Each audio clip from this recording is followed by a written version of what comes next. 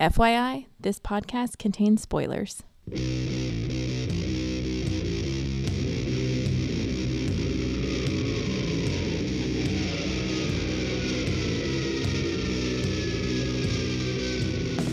Hey everybody, welcome to episode 97 of the podcast that goes Snicked.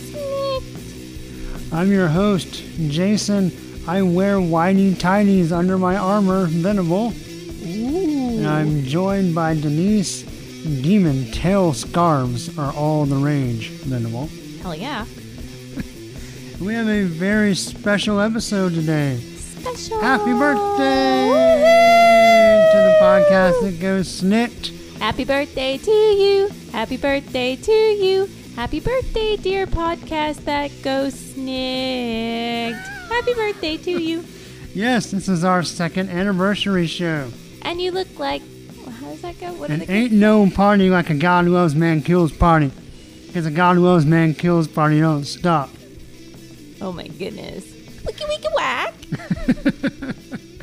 Anyway, yes, we're doing a flashback episode Flashback. of the X-Men. Birthday flashback. I remember when I was born. I'm sorry, I'm high on sweet tea. I can't. Lame. Hey, when you detox sugar out of your body and then you take a big gulp of it, wee! Anyway, we're gonna do a very special flashback episode on the original graphic novel X-Men.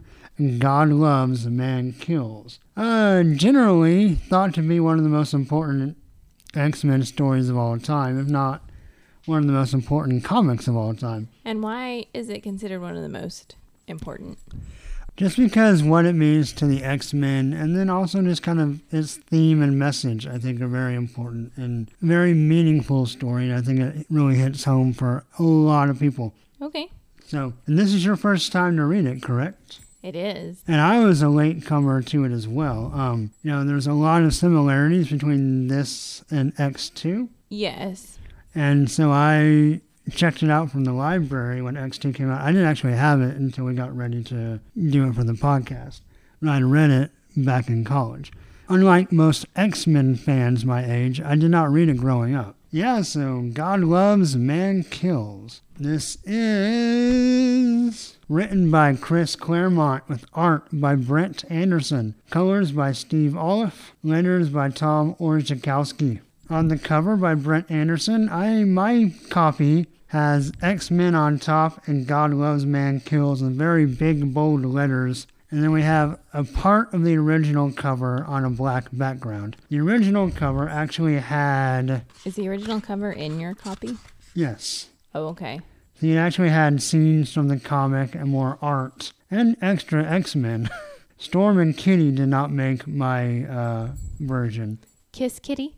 Yes, Kiss Kitty. But basically we have Colossus, Wolverine, Cyclops, and Nightcrawler. I gotta say, I like the original cover, but there's something about just the characters imposed on the all-black background, and then with the bold electric blue letters, it looks really cool. And if you want to see this particular version of the cover, you can look at, it's going to be my Twitter icon. Your avatar? Avatar, yes, that's what I'm looking for. Probably for a little while, at least a week or so. So, you can check it out there at Snickcast. Make sure you don't change your avatar before you put up this episode. No, I won't Okay. until we get ready to put up the next episode. Okay. I usually change them right before I put up the episode. Well, look at you, Mr. All Marketing. Yeah, well, I'm rubbing off on you.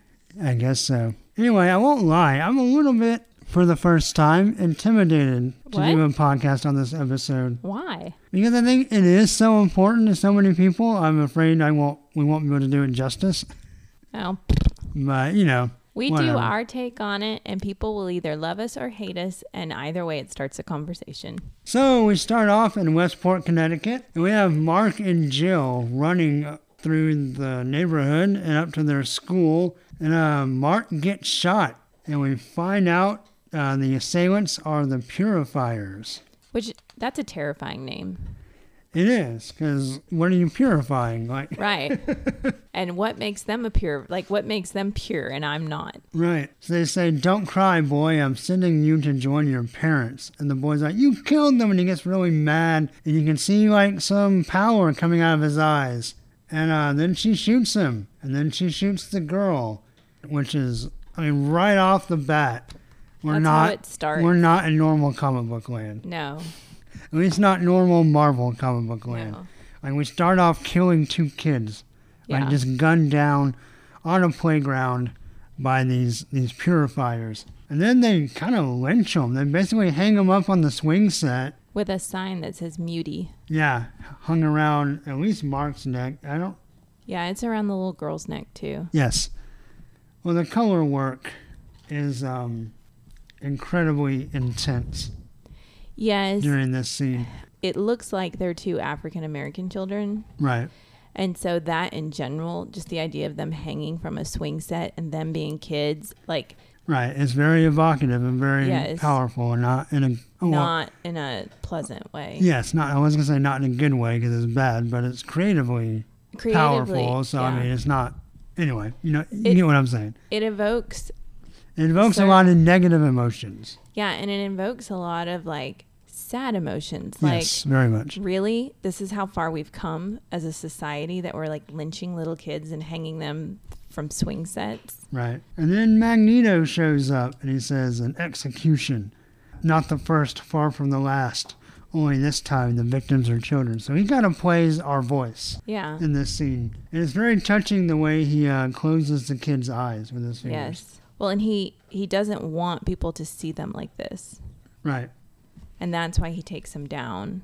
And I'm assuming he's going to take off their sign. Well, he does. He's grabbing it in his hand. Yeah. And he crumbles it up and basically says, they're going to pay. So we go to New York City New York City! and get a rope. And we have an evangelist, William Stryker. And he's Stryker. reading his Bible, taking verses out of context. Yes. We know what happens when you do that. Nothing good. Nothing. So we're at the world headquarters of the Stryker Crusade. So he's got a pretty massive following. Yeah, he's one of those televangelists. Yes. And basically he is studying the X-Men. And we see Cyclops and Storm in a pretty cool panel of Wolverine. Looks like he's chopping up an engine block. It does. And then Colossus lifting a spaceship. And then Kitty Pryde going back to one of her original nickname ideas that the X-Men rejected, but now she's back to it. Uh-oh. Ariel. It's a And mermaid. She is a, what is it? Kiss Army mermaid. Yes, in a very horrible costume. In a string of horrible costumes, this may be one of Kitty's worst. But I will say, Kitty she accomplishes something in this book. And what is that? She proves that you can have a horrible nickname and a stupid costume and still be a great character. Okay. You don't think she's a great character? Kitty's one of my favorite X-Men. No, I like Kitty now. I don't like this Kitty. Oh. It's hard for me to get past the Kiss clown that she's portraying. Yes. A sci-fi Kiss Army costume. Yes. And then we also see Nightcrawler. So basically, Stryker is studying the X-Men. They're going to figure out a way to kind of like end them. Purify them. Yeah. So we go chapter 1, and Kitty is beating up one of her dance classmates. And apparently he is a follower of Stryker's teachings. Yes. He's been watching him on the TV. And basically he's a mutant racist. Yes. And Kitty takes offense to that. And our instructor, Stevie Hunter, tries to calm her down. And Peter even shows up and says, hey, boy, you don't want to mess with her. Yeah. Because I'm a brick house. And you're just a puny little man. I'm here to pop You up. But then, whoa, inward. I gotta say, that kind of shocked me. I forgot all about that. A different time, but still. Yeah. It actually, at this point in my life, it kind of took me out of the story a little bit. How so? I kind of had to because I was just like, whoa, you can't say that. Yes. And then it kind of I had to kind of step back and then go back into the plot. It took me out a minute, too much into real life. I fell out of the plot a little bit. That said, and not condoning the word at all. Because I can't stand that word. No, and you shouldn't. But I felt like it was very powerful in this situation. It was, especially when, in the context in which. Yeah. All right. So basically, Stevie Hunter is trying to calm Kitty down. It says, "Hey, they're just words. Right. Just let them roll off your back. Forgive. Forgive and forget. Yeah. You're stronger than he is. You're a mutant. You have powers. Right. You can't take advantage." And she says, "They're only words, child." And then Kitty says, "Suppose you call me an N-word lover, Stevie. Would you be so damn tolerant then?" That's powerful. Well, it is powerful, and it makes a good point. And when something hits home to you, right, persecuting you, it's a lot harder to turn the other cheek than even if you agree to stand up for somebody. Like when it's your own person that's being attacked, it's harder to be calm and forgiving.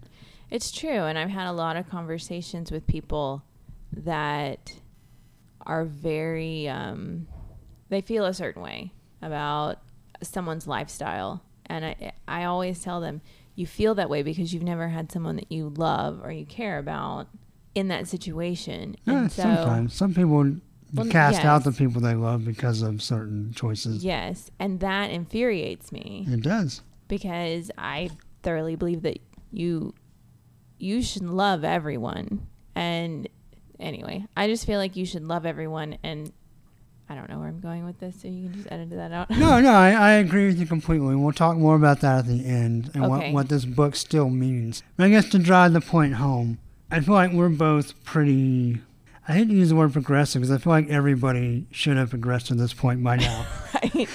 We shouldn't be the minority. But I don't think we're the minority. I think there's more people like this than the vocal minority likes to pretend. But to drive the point home, I kind of want to stand up for everybody, and there are right, things that people say that bother me, but there are people in my immediate family that when things are said about them, it goes beyond bothering me to make me want to fight. Right. Like there's things that I'll argue about, and I'll say, you're wrong, you're stupid, you're ignorant, but when you say it about someone who I love dearly, then it moves beyond you being an idiot to you being almost my enemy. Yes. And in the spirit of love, I have to fight that and control it and focus it into something positive, but it's still my first reaction to just be angry. Right. And not wanting to love them back, even though I should. Even in the wrongness, we should still put forward love and positivity and try to, I don't know, open people's minds without being angry or violent. Well, and that's the thing is, closed-minded people feed on your own anger. Right. And they use it as a way of proving their own points sometimes. Right, at least to themselves anyway. Right. Yeah. And that's why I think, when you open yourself up to love, and when you, even though someone might drive you crazy and tick you off, if you can still keep yourself open to loving them, it hopefully one day will show them that maybe, just maybe. Yeah, you never know.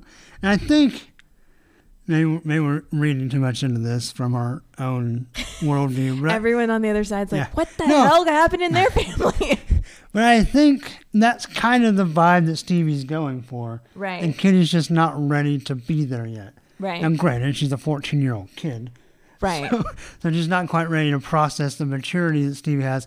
But why I do agree with Stevie, I also think Kitty has a great point. She does. And while the word kind of took me out of the story, I think it's a very powerful, because I don't think she's not using it derogatively. No. She's saying it would really bother you if someone did this. Right. She's not using it towards anyone. No. She's just making a point. Had this word come out of his mouth, right, it would have pissed you off. I'd be trying to calm you down. Right. And so just kind of the personal.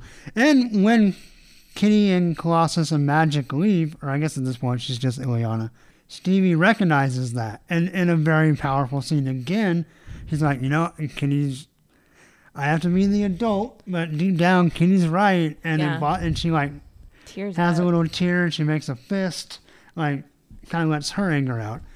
And then we see some purifiers and an unmarked. Actually, It's marked from the top. Yeah, on the top it has a big 5-4. They're gonna follow the X-Men home. All right, so then we go to the X-Mansion, and we see Wolverine.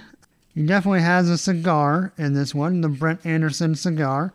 So Kitty calls out Wolverine because Kitty comes home and she's all agitated. Well, here, let's Kitty's do a got dramatic. It's time for a dramatic reading. Kitty's got a black eye, right? Yes, all right, Okay, so where are we starting? right here. That's some shiner you're sporting, pumpkin. Scrap or accident? Scrap. Fair fight. I guess so. You win? No. How come? I guess I don't have your killer instincts, Wolverine. That all there is to it? I wasn't fighting an evil mutant or a supervillain or a murder machine, Logan. It was just a kid with a big mouth. It was no big deal. I'm going to wash up and change my clothes. I won't be long. And scene. Yeah, but Kitty pretty much calls out Wolverine, like says, I'm not a killing machine like you. Yeah. And she goes up the stair rail. She walks through it in a very bizarre panel. Yeah, it looks like she has a tail. It looks like she has a tail or that she's like grinding up the rail. Bow, chicka, bow, bow. It's weird. I get that they wanted to show her power, but It is maybe bizarre. a different way that's not so bizarrely sexual. Yeah. Anyway, so the news is on, and there's a big special on Nightline when Professor X is going to square off against William Stryker about the mutant issue. And I actually like that they used a real show. Yes. Instead of like, the New York talk off or Right. whatever. It added an extra level of reality to it. So anyway, Stryker espouses his view that he's a man of God, and that humans are God's chosen creation, and that mutants are an aberration and basically ungodly and children of the devil, for lack of a better term. Professor X is like, I know we're all humans and we gotta learn to coexist. Pretty sure Professor X has whatever the mutant version of the coexist bumper sticker is. Yes. Yeah. And I like how Wolverine picks up on the nuances of the argument, because he says, take Stryker's remark about mutants not being human to us ultimate, and we've no rights under the law. Right. It basically says if you declare us not human, then you can Then do whatever you want to us. We can be your slaves. You can sell us. You Right. can trade us. You can do whatever. Which is very evocative of, again, unfortunately, this is still very applicable Yes. to today as far as people trying to dehumanize certain groups Yes. and basically deny them basic rights in some cases. Yeah, but so the X-Men are all mad and they're all worried about what this kind of means because Stryker's a very charismatic dude. And I like that Claremont made that choice. Yeah. That he made this someone who can win over the masses even though he's wrong. Well, and there are people out there that are very charismatic Yes. that, can talk and people just absorb everything they say and never realize that they're talking in circles or what they're saying makes absolutely no sense whatsoever. Right. But it's just their tone and they say certain words the right way and put them together the right way that just Right. seems so smart and intelligent. And yeah, he's right. Well, and whenever you want to build up a propaganda of hatred, you prey on people's fears. Yes. I thought it was interesting. There was an article the other day. I guess the Klan, the KKK, White sheets. yes, they have, I guess, 2 or 3, I didn't know this, 2 or 3 times a year, like a Klan night, almost like a family night or whatever. And they go around certain neighborhoods and And they peacefully, supposedly, which, for the most part, they hand out their propaganda and their materials. And I was reading this article, one of the things that they're focusing on this year, instead of just their blatant racism, is talking about, like, immigration and security of the border and stuff like that. And basically, there's different views you can have on what our national security can be and citizenship and all that. right. That aside, xenophobia is still wrong. Right. And we argue how to kind of adjust to it, but to hate a certain group is wrong. And but to gain support for Their cause. a ministry of hatred, so to speak, Right. or a group of hatred, you prey on people's fears. And so one of the big fears right now, particularly in some of the southern states of America where we live, Right. where we're on close to the border or in proximity to it, is a fear of immigration or, if nothing else, some of the violence down by the border. Right. And so if you want someone to kind of come along to your side, it's easy to say, well, we need to stand up and protect ourselves from these Right. quote-unquote people. You know, that's what Stryker's doing. He's preying on people's fear.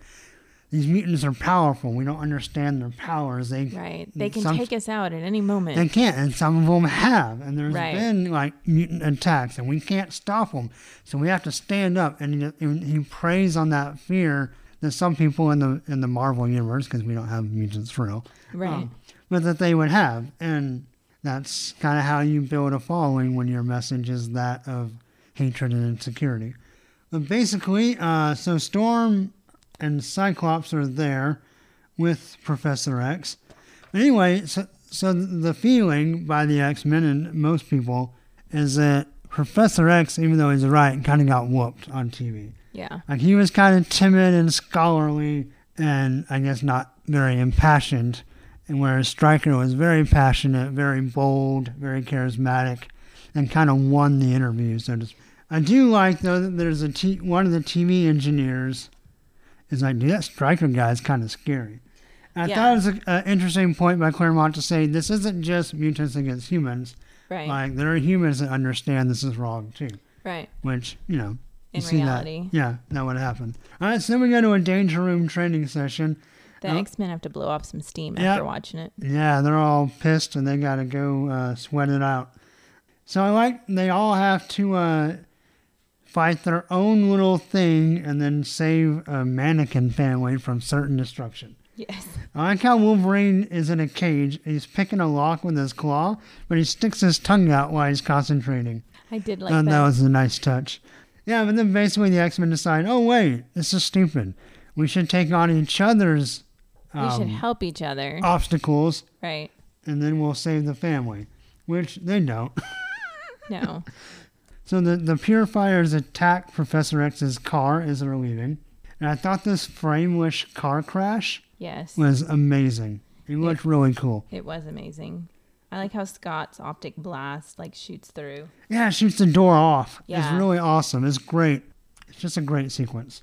And the way just the action flows down the page kind of makes a curve. Yep. It's really fantastic. Yeah, so then they shoot at Cyclops and Professor X and Storm, and then they blow up the car. And we see Stryker's assistant. What's her name is eluding me at the second. Brain fart. Doesn't it start with an A? Am I making that up? Anne. Anne. I knew it started Yes, with an A. Anne. All right. Can't believe I forgot that. Anyway, she basically says that, they'll never be discovered. So then Wolverine gets the high score in the Danger Room. Nice, Wolverine. So he gets to enter his initials on the console. Nice. Did he set up bad initials? Yeah, he got a 99. He picked a lock with his middle claw. Well, That's what everybody kept him scored from pretty getting high. The 100. lowest grade was 96.8. But Wolverine got the high score, 99. And he chops the head off a mannequin and says, we're not playing games. And then They get a phone call. Nightcrawler gets a phone call. The phone call. Professor X and Storm and Cyclops are dead. They've been in a terrible, horrible car accident. And I really like this panel when Wolverine comes back and he's standing in the doorway and the light coming through in the dark room and his shadow. It's just all a great panel. All right, so then we go to chapter 2 the next day, and Kitty's distressed, and she's with Ileana, and they're fighting, and they kind of cheer each other up in a way. And then Kitty finds this machine, and she phases through it so it'll break, and they're going to wait for someone to come repair it. Then we get a really cool scene where Wolverine determines the car crash is fake. The bodies are not their friends. Yeah, he can smell them? Yeah, he can smell and sense and... Even through the burning and the... Yep. He admits also to having faked such accidents before in his previous life. So we get some more clues to kind of his government espionage work. So that's pretty sweet. But he says, yeah, I can read all the signs. This is made to look as if they died, but they didn't. At least not here. Right. So they're dead. They're dead somewhere else. So then they spot the car that's kind of trailing them, and they attack it. And Wolverine slicing through the car door is awesome. It is awesome. Although I don't think he would slice through glass. You think it would break? I think it would break. His claws are razor sharp, though. I think it might break afterwards. And then Colossus smashing the car, almost Superman style from Action Comics #1. Very reminiscent of that. And he just smashes the hood in and tears out the engine block. It's great. It's an awesome little sequence, too. And then Magneto shows up as an ally. And the Purifiers, after they take the car out, their armored soldiers show up. Though. Metal. Magneto strips their uniforms off, exposing their whitey-tighties, and then basically wraps them up in a metal cocoons. Stryker, you need to do a little more research before you send somebody out. And he tells Wolverine to sheathe his claws. And he's here as a friend, and if you'll have me, an ally. So then Kitty's stakeout works. She phases into the ground. She's going to come back up. But they find Illyana, and they shoot at her. So Kitty comes back and... Is Kitty in a tree? Yeah, she phases up into a tree, and she's watching them, and she's kind of walking on air, which she can do. And then she decides they take Illyana and drive off, and she phases into the trunk of the car. But she trips off an alarm. There's a mutant alarm. It's just an intruder alarm. Oh, but Anna knows that it must be Kitty, right? Like, she knows it's a mutant. Well, yeah, because she knows there were two of them somehow. Oh, okay. Not real sure how she knew that, to be honest. But she decides to dose the trunk with nerve gas. And so they drive off as the X-Men arrive, like ships passing in the night. And then we get a good Wolverine first, an awesome Wolverine first.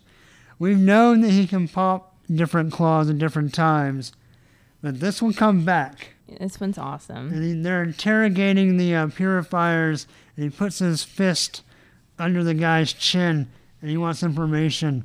And he goes, "See these? Remember what they did to your car? That's one, snicked." And he pulls his outside claw on on the side of the guy's face. "That's two, snicked." The other claw. And the middle one's still in, but it's right under where his chin is. Right. And if he pops it, it's going right through his face. He's like, want to go for 3? Yeah, awesome. Awesome, awesome, awesome. And he's like, "Okay, hero, your choice." But Magneto stops him. And Wolverine says, "Your choice, your funeral." And Magneto is the rational one. He suggests an alternative. And basically, Metal tortures the guy. What is he doing to him? I don't really know. He's basically like, what's up with his fingers? I don't know what's going on with his fingers. If he's attacking him with, prodding him with metal, I don't know, but it looks horrifying. And Colossus is like, "Is this necessary?" Wolverine's like, "Yep." And Nightcrawler brings up the old question: if we resort to their methods, are we any better than they are? Which is a good point. A point that we're still dealing with in today's world with all the CIA torture scandal we have right now. Yep. Regardless of which side you're on, I think it's at least a question we need to ask. Whether you completely disagree with it or agree with it, if you're not at least asking the question, then I don't think you have a soul. Yeah. Well, it kind of goes back to the age-old, do you do what's right or do you do what's easy? But the idea of if we endorse their methods, any of their methods, are we really just terrorists as well? Right. Even if you decide we're not, if you don't at least wrestle with the question, then I think you're probably evil. If you just get off on it, then You may want to start seeing a shrink. Yes, and find a different job. Oh, so then we get a New York skyline in red, a very ominous red. Made the more ominous, I think you vocalized this to me already, and I already thought about it. See, we have a focus on the Twin Towers. Yes. Which, as Americans, still kind of evokes. There's an emotion with it. Yeah, and especially in this very gloom and doom panel with the red lighting. Yes. All right, so we get our brainwashing of Professor X. So Stryker's plan, he's going to brainwash Professor X to get him on his side, and he'll reveal why in a little bit. But basically, he, in Professor X's mind, they've created this scenario where he's being crucified. His X-Men. Yeah, while he's on the crucifix, there's demonic X-Men, like, ripping at him and biting at him. And basically, like, when you hear in the Bible, weeping and wailing and gnashing of teeth, he's pretty much living it out. Yeah. Wolverine's taking a piece out of him. Kitty phases his heart out. Yeah. That's very gruesome. And then Storm shoots him with lightning, barbecues him on the cross. Yeah. And then last but not least, Cyclops, his best student, attacks him as well. But Professor X, he's trying to fight it. He has doubts it's real, and we see that he's in like this stasis tube and like a virtual reality kind of thing. And that's how they're trying to brainwash him. We see that Storm and Cyclops are also alive. And then we get Stryker's origin story. And I like how it's all like in sepia tone. Yeah, I thought that was a nice touch. So basically, Stryker was in the military. He was a good soldier, but I guess at one point he was exposed to nuclear testing for nuclear missiles. So this kind of plays on the old original origin of mutants in the Marvel Universe. People were exposed to radiation, and then their kids were born mutants. Yeah, that's Professor X's story of his dad and the Beast dad for sure, and possibly some others as well. But so he has a child with his wife, and they get in a car wreck, and he has to deliver the baby early, but he sees it was a monster. And they don't explain how it was a monster. Well, it probably looked weird, like Nightcrawler or maybe a little alligator or something. I don't know. Actually, well, there's a really bad retcon that'll come out of this, and the kid doesn't look that weird. So that's why I don't like when he is reintroduced later. No, I like this. This makes sense. Anyway, so he kills his baby and his wife. Well, he kills the baby because he says he knew he had to do it. Yes, it's an abomination. He can't deal with it. And then when his wife asked to hold the baby... Yeah, he basically says, "Oh, I'm sorry." And breaks her neck. Yeah.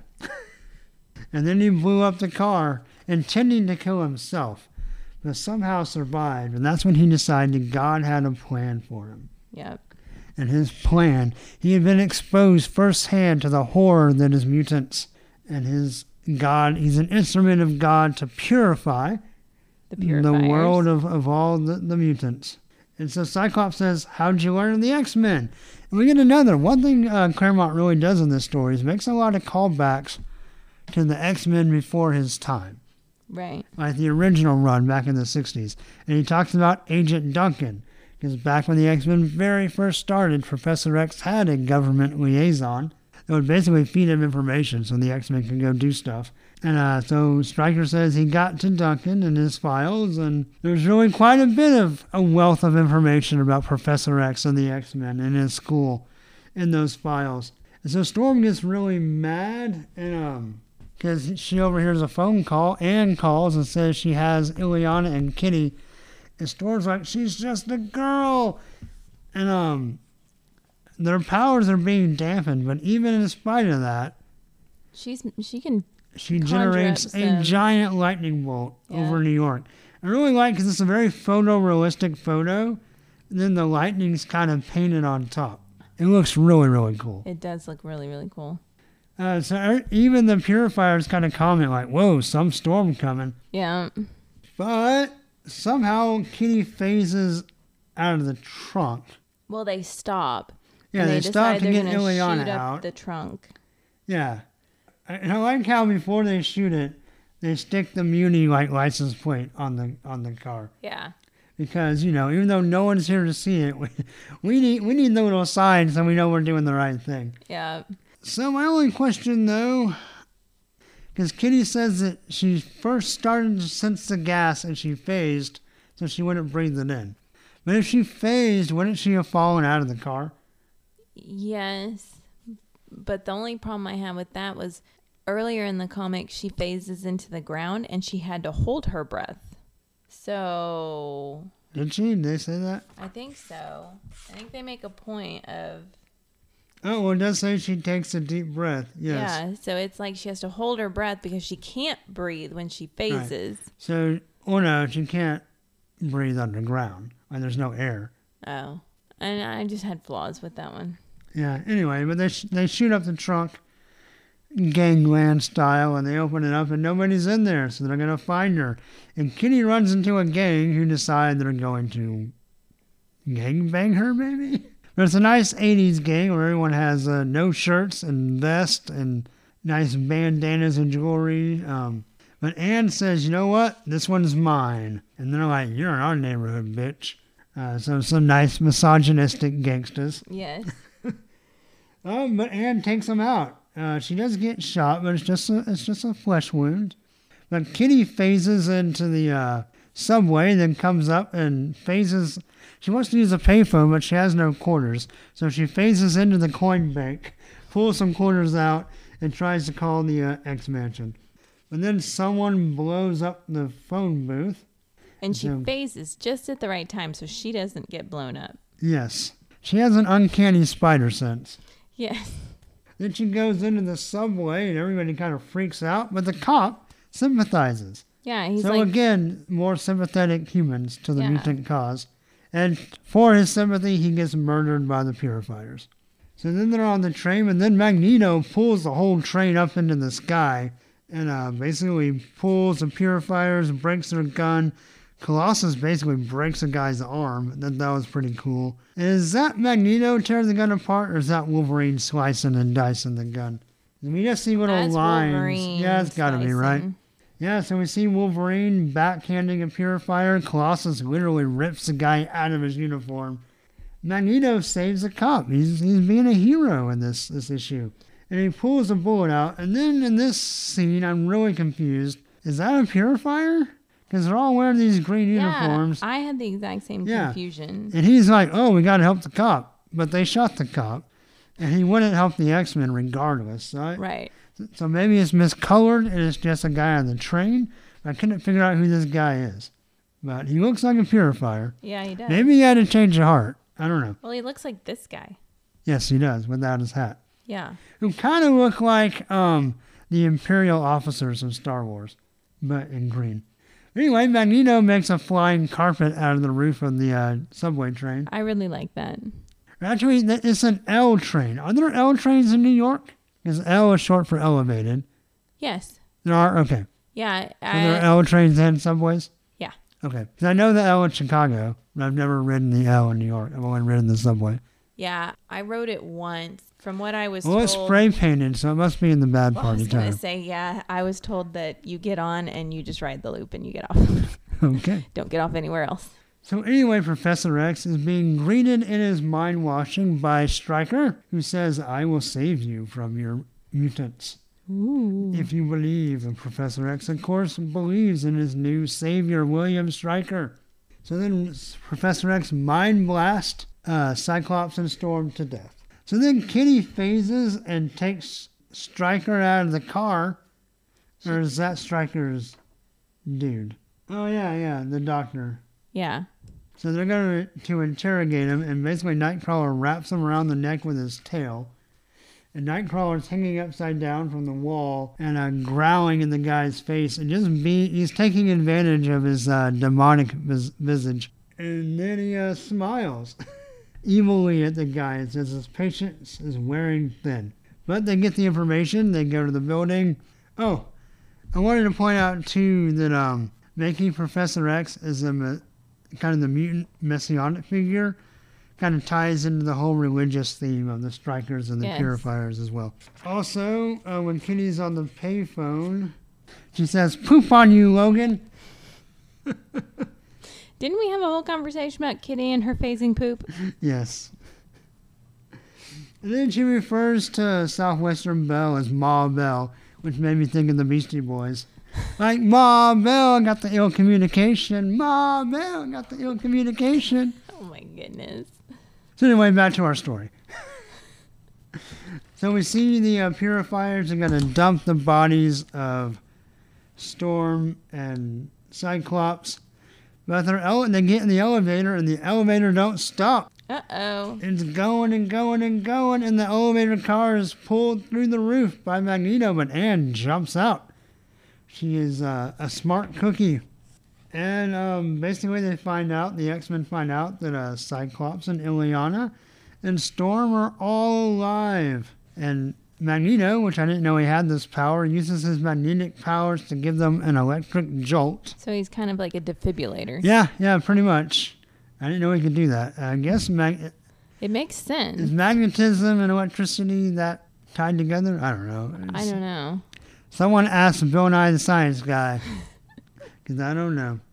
So, Chapter 4, Stryker's going to have this giant conference. And basically what he's going to do is Professor X is going to use basically an amplified fake Cerebro, and he's going to go out and find all the mutant minds and consciousness And kill them. and just basically throw the switch and turn them off, which is what Stryker's main plot is in X2. Yes. He uses his son, in that case, Right. to trick Professor X into locating mutants, but as he locates them, he kills them. Yes. Snuffs out their light in Cerebro. So that's his plan. And then we have the security guards are kind of debating among themselves whether Stryker's batshit crazy or not. Right.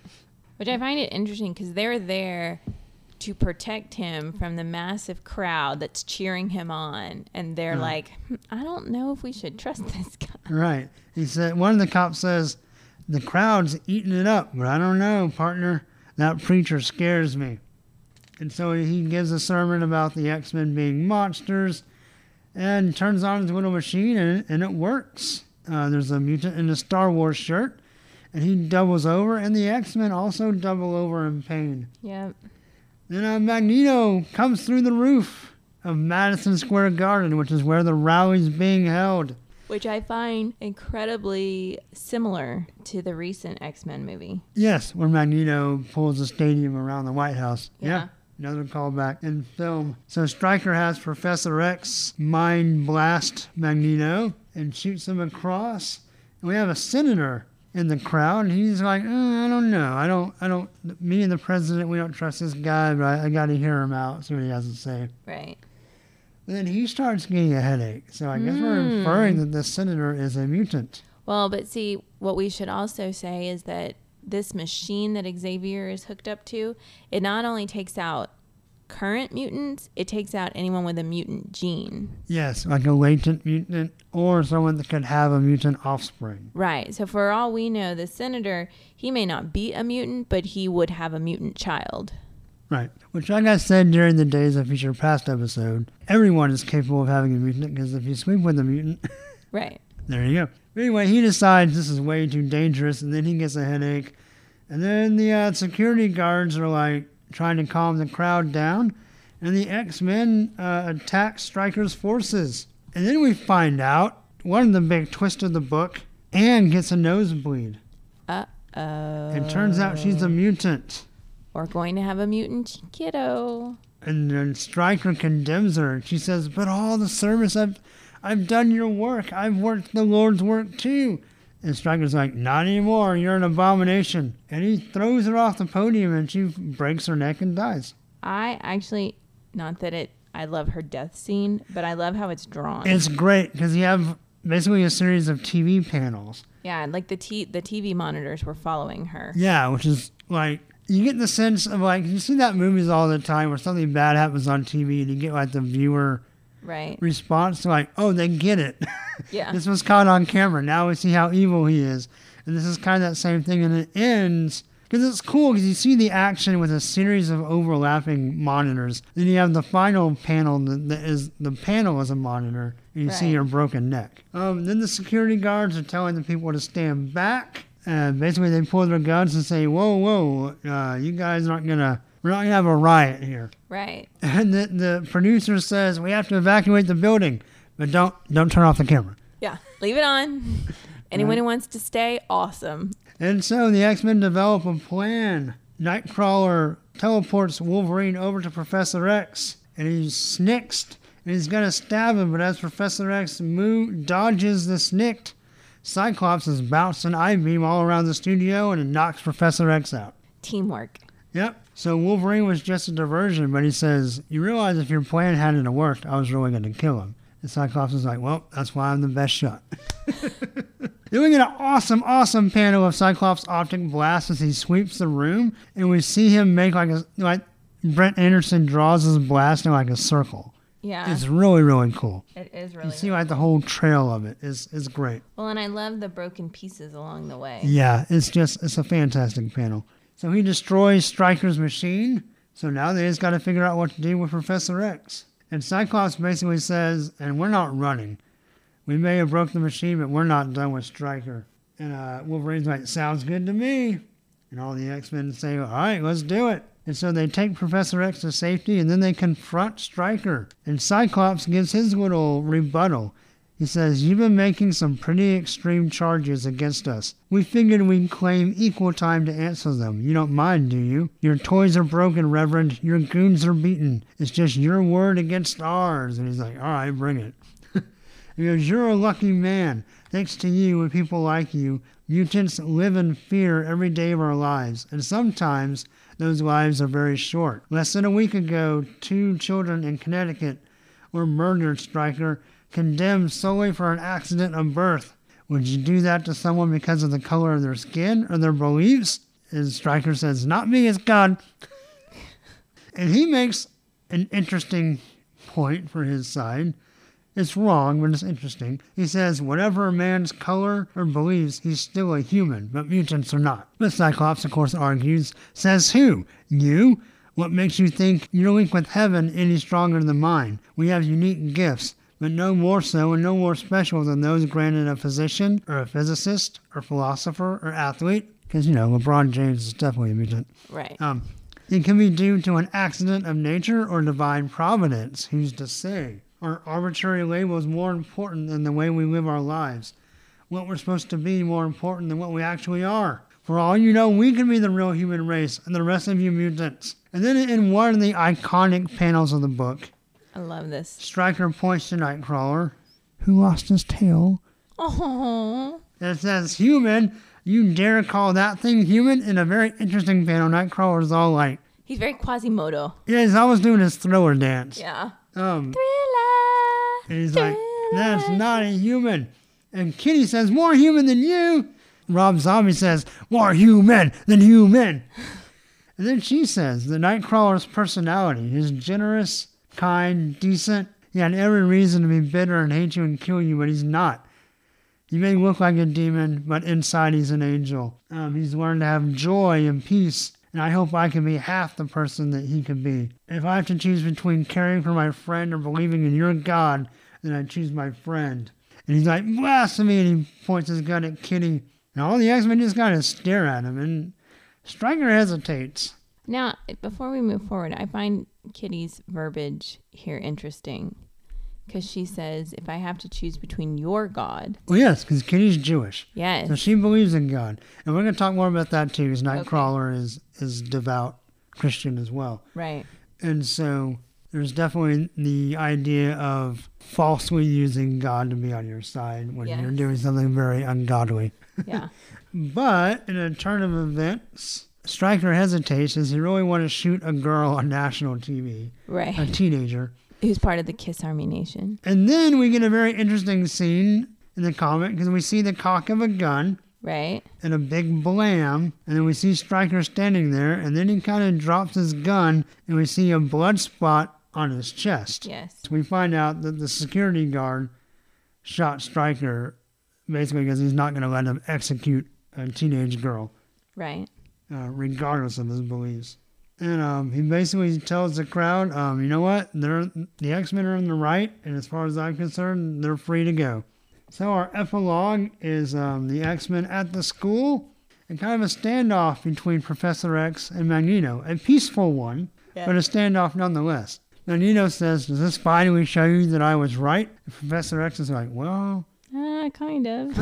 But and he reaches out, and they kind of caress each other's fingertips. They do the Michelangelo's Yes. God and Adam. But then Professor X pulls back, says he can't do it. If anything, this has shown him that mutants need his help, and he has to be here for his students and his X-Men. And they ask Magneto to join the X-Men. He says, I cannot. I don't believe in this vision. He goes, I hope you guys are right. But when it turns out that you're not, it'll be my turn. And he flies off into the moon. And then we have our kind of anticlimactic ending. Storm talks about how Cyclops had the perfect words. They say all you need is love. All you need is love. So, all right, let's talk about the book first. And then we'll talk about some other things. Okay. As usual, I'll ask you, what did you think of the art? How did the book look? I thought the art was phenomenal. I love the color work on it. The only complaints I had, which I get it, it's that time period's time for Kitty to look the way she did. I don't blame Brett Anderson for that because I don't think he designed the costume. Yeah. So that was the only thing that bugged the you-know-what out of me. Yes, it's pretty horrible.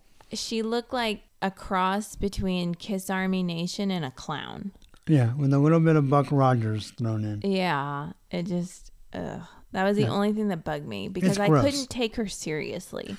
When she was dressed up that way, I was like, did she really take the time to like paint the green diamonds on her eyes? Yeah. It's her Dazzler fan club eye patches. Goodness. Yeah. But otherwise, I thought the colors were awesome. I thought the artwork was great. I think the range of emotions inside the characters was awesome. Yeah, the color helped a lot. And I liked kind of the painterly feel to the art and the colors. And they actually, did you read any of the interviews or anything at the end? No, because I didn't want to be swayed one way or another. Well, if you want to read it later, you can. There's actually a part where they talk very technically about how they brought it together visually. I didn't really understand it. They talked about the way they shifted plates and did things out of order to make it look more painted. Anyway, yes, I thought it was a very striking look to the book. Very different from what we normally get in X-Men comics. X-Men at this time is very classic comic book looking, and this is more, of course, I won't say all, we've only covered 2 on the podcast, and that's the only 2 I've read. But both the graphic novels we've covered, or the original graphic novels from the 80s that we covered, have had this kind of look, this kind of gritty and realistic, but still comic-y, at least in the 80s way, more adult. In fact, we'll have a comment about that later. But yeah, I thought it was very striking. What do you think of the story? I love the story.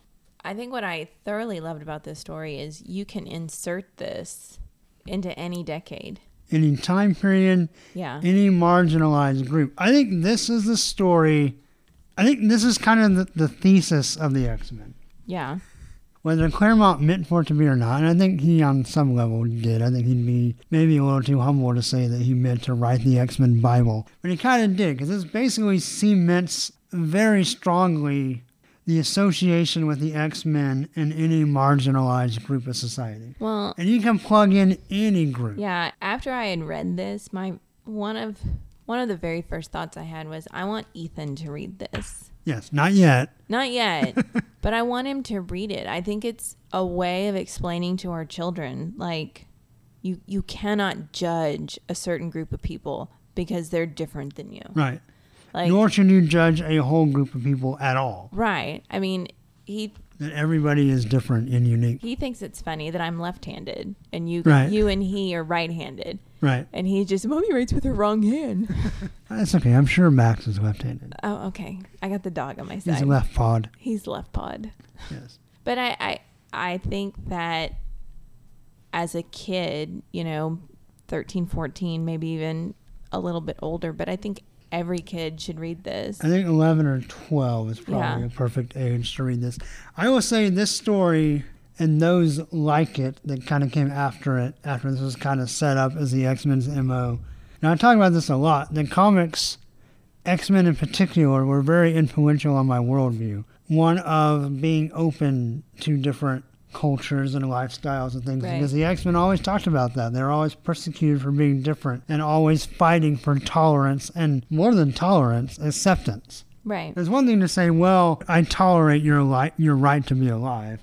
It's another thing to actually embrace people's differences and want to love them for those differences. And so this book is very formative to the way I view the world and life. And it hits me on a spiritual level. I'm a pretty spiritual person, and just the way, even in the title where it says God loves, man kills, it's a very poignant story, poignant title, and it's super emotional. And it's not in your face Bible thumping. No, it's funny you say Bible thumping with Stryker. Yeah, but it's not super subtle. It's definitely a very clear message, but it's not abrasive. And it's not it's not preachy. I guess that's what I would say. Well, one of the things I found was in the first couple of pages in the beginning, you see Stryker and he's reading his Bible and he closes it and the Bible's black, but the words Holy Bible are red. And so when I first saw that, I thought, that's foreshadowing. Normally the words in your Bible are gold or they're silver or, Right. Red is not. I didn't think I caught that. It's right. Yeah, no, yeah. I see it. They're red, and so. Very evil looking. It is very evil looking. It's an evil Bible. It was one of those things that it was like, well, that's foreshadowing. And then when Kitty says, if I have to believe in believing in my friend or your God, and I thought, well, that ties it all together. The Bible in and of itself is a powerful tool that in the wrong hands can be twisted and formed to pretty much make you think you're right. And we still see this today. And I think it's interesting to point out, did you find this book to be anti-religious? The only part that I thought was slightly anti-religious was when Kitty said, if I have to believe in my friend or your God. But see, I didn't find that anti-religious at all. Well, no, but I could see where someone would. Oh, okay. I mean, I think painting a religious person as the villain. See, I didn't think it came off, though, as saying that he was wrong for believing in God. He was wrong for misusing his faith and abusing his beliefs. Well, I think what she was trying to say is you made an abomination of what God is. You created him into something that he's not. Right. And so if I have to believe in your version, no thank you. Right. Well, and I think what it shows is, and this can be applied to any belief system, I won't say downright evil. I think it points to the danger of fundamentalism in any system. Yeah. Whether it be fundamentalist Christianity, extreme fundamentalist Islam, even, it's funny on Twitter sometimes the amount, I never really knew until a few years ago such a thing existed, but fundamentalist atheist. Actually, just as preachy as any Christian I know, yes, or any other religion that I know about, they're just adamant atheism. And you know what? Everyone should believe what they want to believe, but you should be open to other people's beliefs. And any time you use religion as a tool of hatred or oppression, I think at the truth of every religion, at the core of it, you're betraying it. Yes. Because I think, at least as far as I know, from my experience, at the core of every religion is usually either love or peace, right, or trying to make the world better. I mean, there's not helping your fellow man. There's not many belief systems that actively seek out to destroy the earth. No.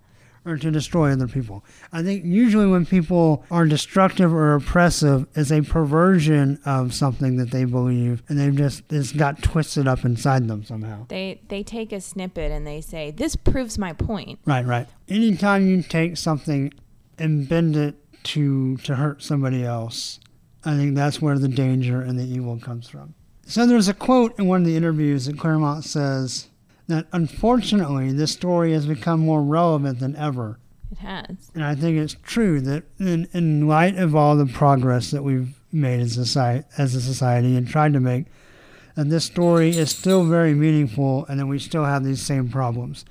You can plug in any number of groups for mutants and any number of problems in our society. We still have racism, xenophobia, homophobia, intolerance towards other religions. You know, we have Christians that hate Muslims and Muslims that hate Christians. And you have Christians that hate certain denominations of Christians. Yes. Yeah, you have infighting among different religions. And yeah, I don't know. I think the idea of someone leading a crusade against a certain people group. You have, in other countries, you have genocide. It's just, this book still means so much, and I think it's still so, what Claremont and Anderson tried to say in this book is still so important. And it is sad that 30-something years later it's still relevant. You'd like to think that at some point we'll grow past this, but I don't think know. we will.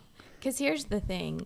So, a couple decades back, it was color. You know, Right. I feel like the big thing right now is your religion or your sexual preference. Right.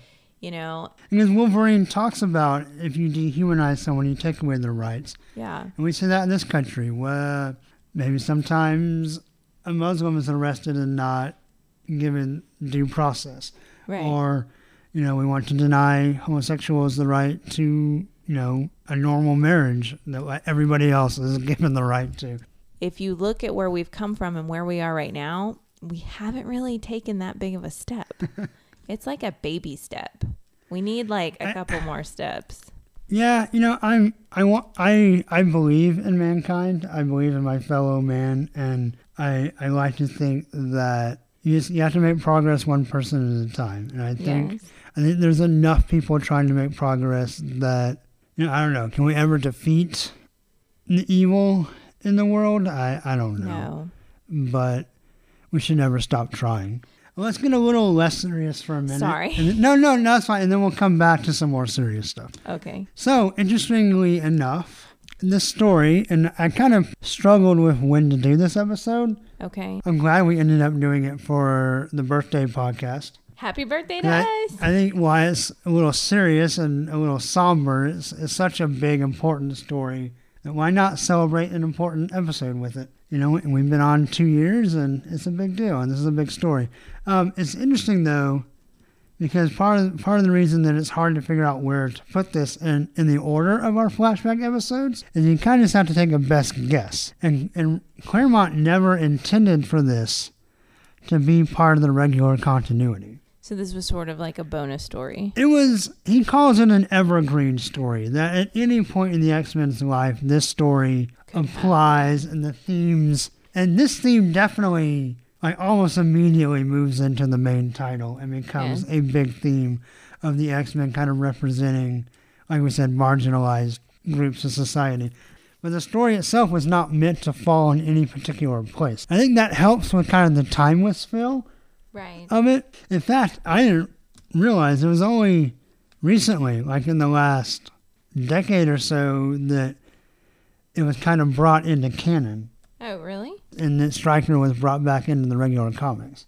Because Claremont intended for him to never be used again.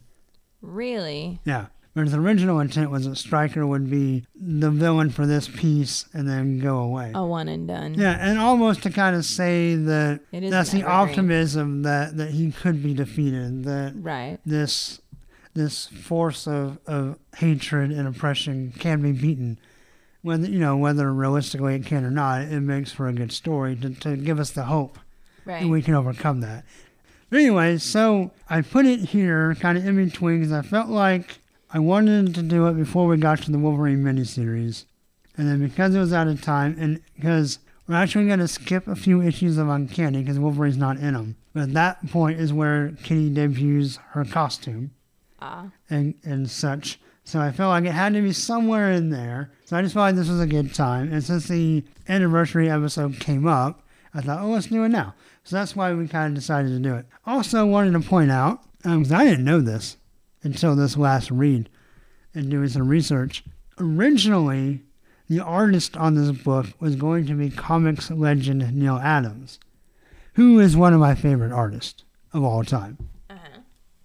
And when I look, they actually included in the back he did 4 or 5 pages before he quit the book. Uh-huh. And while they're very different, they're very awesome. But Neil Adams is always awesome, at least most of the time. And his Wolverine is pretty great. So I'm kind of sad we missed out on that, but it would have definitely been a different tone. And I think Anderson's art being equally as great, it's almost more fitting to what Claremont was trying to do. I will say this is definitely Anderson's launch pad. It's kind of cemented him as a great artist. Whereas before, he was good before, but he wasn't really like top of the list. And it's interesting because after this, instead of using this to become like a main X-Men artist or a main Marvel artist, he used this to kind of jumpstart his career and went indie back before indie was really cool. Now everybody wants to do image stuff or creator owned. Right. But he did it back in the 80s, so that was interesting. Yeah, so anything else you want to say about the comic itself before we kind of move on to some reflections? No. Okay. Well, I put out there on Facebook and Twitter and at the end of the last episode for people to send their thoughts, and only one person did. Oh. It's Pat Gunter, one of our oldest listeners. Not old like he's an old man, but he's been listening since the beginning almost. Go, Pat. Yeah, so Pat says, the thing that stuck out to me was a scene with the cars on the street and how gritty it felt, very adult and real. But yeah, thank you, Pat, for submitting that. As always, I appreciate the feedback, and thank you for participating, and I think your comments are spot on. The car crash scenes are incredibly awesome. They are. Especially the way they flow across the page. And the colors. The layout and the colors, yeah, just everything about it is great. Yeah, and just, it's an adult X-Men book. I think that's another reason I didn't really read it as a kid, is because I think the art at that point in my life would not have appealed to me. Really? Well, I was reading comic books. I was reading G.I. Joe and just getting into X-Men, and you have Jim Lee and Mark Silvestri and all the classic comic book artists. And I don't know, I think this would have looked too weird to me back then. Good thing you read it when you were older. Yeah, I know, right? Because now I love it. But yes, it did look very real and gritty and adult. And I agree with Pat 100%. I'm also going to steal a quote. Who are you stealing from? From Daniel Cole, who's a friend of mine on Twitter, has a podcast called the Enter Comics Podcast that everybody should listen to. It's another great, they can just cover comics in general, do the whole gambit. He's a busy man. They always do their best and worst comic every week, and I always love listening to that. And it's just a great show. Anyway, they actually recently did an X-Men episode when Days of Future Past came out. Uh-huh. And they talked about God-Man Love Kill. God Loves, Man Kills on their X-Men episode for a little bit. He said something that I thought, I've heard variations of this about other things, but I thought it was really striking what he said. He said about God Loves, Man Kills. He said, it taught me how horrific people can be and how heroic they can be in the face of that horror. So both like sides. And I think that was just a great summary of kind of what the book means, because it does show you how much evil and how horrible people can be in Stryker and the Purifiers. Mm-hmm. And just how can anybody use something that's supposed to be good and uplifting and use it to try to destroy somebody else. Well, and that to me is kind of the worst kind of evil. Yeah, it reminds me of it's a famous quote from Shakespeare, and it says, "Show me a hero and I will show you a tragedy." Right. But then on the flip side of his statement that Daniel Cole said, how you look at the X-Men, and especially I think Cyclops at the end, where he just really speaks from the heart to Stryker, and they don't defeat Stryker with physical force. I mean, he ends up being shot, but not by the X-Men. But they stand very tall at the end of the book and throughout the book. And they do. It shows that even in the face of horror, you can find true heroes. Or maybe truer, like you said, going back to Shakespeare, maybe because of the face of horror, you find true heroes. Yeah. Anyway, I thought that was just a great statement. And what I love about this book is throughout it, you have those random people that go, this dude's scary, which in any situation with any race or whatever, there's always going to be one person that goes, I don't agree with this. Right. And And you can think that on the inside, but the amount of courage that it takes to say, no, I don't agree with this and I'm going to stand up. Well, what that made me think of, and one thing that you can raise your glass high and toast your fellow man and be really proud of being a human being, is you see that just as much as you see all the hatred. Whereas you see during the civil rights, you had white people marching in parades with black people, yes, holding hands, supporting each other. During the women's rights movements, you had men that stood beside their fellow women, right, and supported them. Now, you have interfaith groups that try to work to build common ground and to be peaceful and to literally coexist. You have straight people that support their homosexual brothers and sisters. Yes. And not just in word, but in action. Yes. Going to events, supporting stuff. You have groups on campus that are just all about like everybody being different and coming together. Yes. And those are our real life heroes, people that aren't necessarily invested in that particular issue or don't have to, like it's not them. A straight person is not gay. He or she can still accept, and not just accept, but fight for someone who's different. Not just like a superficial love. Right. They fully, like with their whole heart, love their fellow man enough to say, I'm going to fight for you. Right. I'm going to stand up for you. And I think those people on every side of any cause, whatever, when you stand up for somebody that's different than you, that is a fight that maybe some people would say, oh, it's not your fight. Right. But when you fight for it anyway, I think every time someone does that, they're a true hero. Yes. And fit into the mold of what the X-Men are trying to represent. And I guess that to me is why this book is so special. No, I 100% agree. And again, what I loved about this book was I think you can insert this when Ethan's older and he can relate to it. And then he can give it to his kids and they'll be able to relate to it. Yeah. Because honestly, as long as there's hatred, this book is relevant. This book will always apply. If for any reason you've never read it because you thought, oh, well, it's not in continuity, it doesn't matter. Just pick it up and read it. And it doesn't matter at what point in X history you are. Even if you've never read the old stuff at all. So just do yourself a favor. Pick it up, read it. See if you have any, see what it says to you, because I think it would say something to everybody. I will say if you've never read it, because while Jason reread it, he had read it before. Yeah, but it had been a while, and I'd only read it once because I never owned it. This was my first time reading it, and it was not. I don't want to scare people away when I say that it's heavy. It's heavy. The themes are heavy, but it's not told in an overbearing way. No, it's not. But for me, like in my slightly, I guess, would it be in my empathic way? My empathy. Right. Yeah, empathic. Yeah. I got halfway through the book and I had to stop. Like, it hurt. It moved me to see these people, the things that were happening in their lives. And since the very first scene is 2 children being killed. Especially as parents. That's particularly troublesome. In fact, I even told you, I said, I got to stop. Like, I got to read the rest of it tomorrow.